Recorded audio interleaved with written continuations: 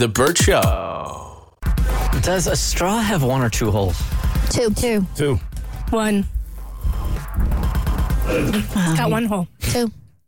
It's one, because you continuously see through it. Somebody said something really profound on Married at First Sight about this question. And it's like, think about your mouth hole and your butthole. Two different holes. Oh, yeah. It's not just one big hole. Yeah. It's two different holes. Yeah. They're connected.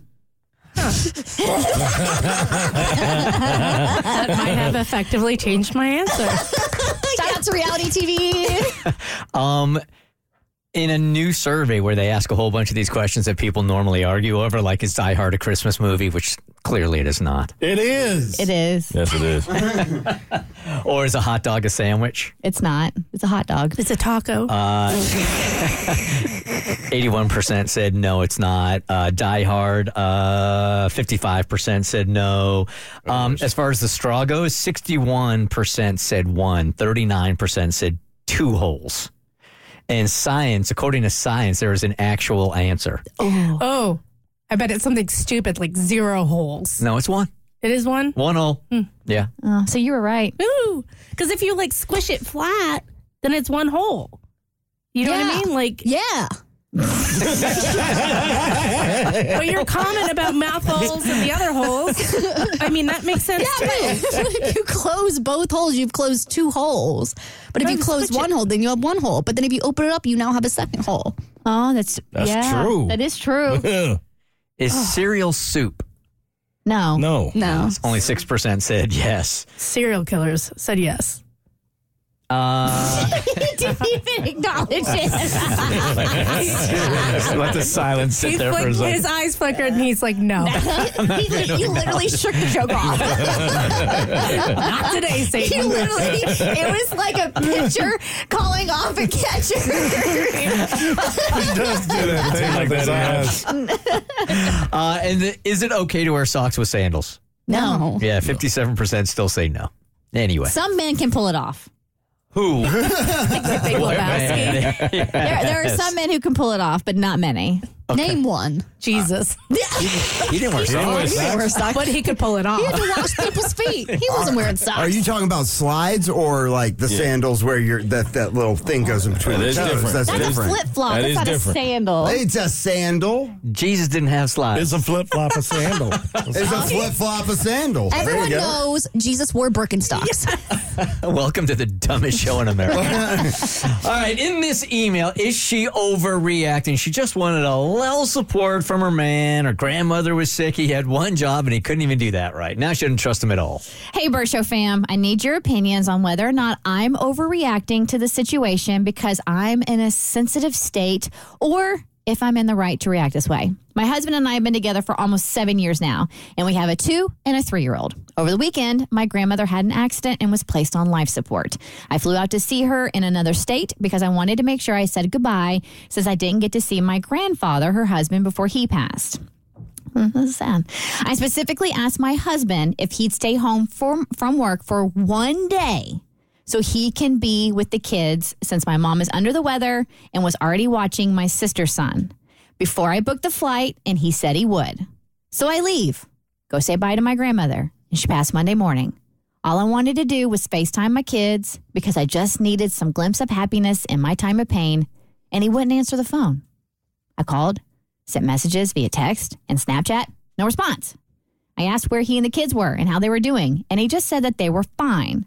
All the responses were very short. So I started to get suspicious. I arrived home late Monday night after they were sleeping, and as I go to change their diapers, I see someone had written their names on their diapers so they can know which size went to which kid. It was at that moment I knew that he had taken them somewhere so he could go to work. I confronted him, and he kept denying it and saying he was the one that wrote their names because I left them a mess in my drawer, as if he didn't know his own kid's diaper size.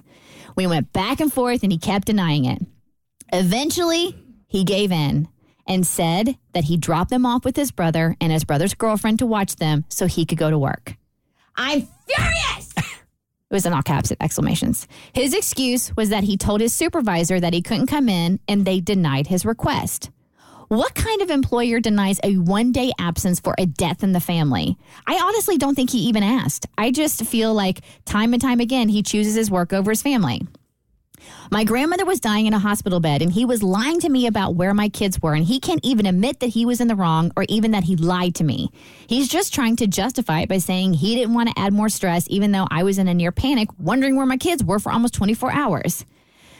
I said some things I shouldn't have in my anger and told him to go stay with his brother since he does so many favors for him. I know I shouldn't have, and I'm wrong for that, and now it seems like he just might, and I honestly don't know how I feel about it. I'm just very confused and in a lot of pain. I feel betrayed and like I can't trust him to tell me where our kids are. I know it wasn't right to say some of the things I said, but I don't know where or who my kids were with for an entire day. Why didn't he just say that from the beginning instead of lying about it and then doubling down when I asked him about it? I just don't know what to do. Please help, Bircho. You just need to both sit down and just say sorry. You both done messed up. He messed up real bad. Yeah, he did. And then we're not exactly sure what it is you said, but you already know that what came out of your mouth you don't mean and it was hurtful. So just sit down and apologize and talk it out and move on, damn it. Yeah, you had we could end it there. Yeah, you had a human reaction to something stupid that he did. I agree. You just need to talk it out. Like, I don't think this is something you need to blow up your relationship over. I just think you need to be explicitly clear about how this has crossed a boundary for you, and he needs to know that so he doesn't do it again moving forward. Yeah, I don't think kicking him out the house is the right way to handle it at all. I mean, that's just going to make it worse. But at the end of the day, he did lie. That was wrong, and I think you do sit him down and let him know that can't happen in the future. Not only lied, but double down about it. Well, sometimes we just get our ego so wrapped up in it. Like, you don't want to say sorry. You don't want to say sorry. And you guys are married. You're a team. Say sorry and get over it. Move on, damn it.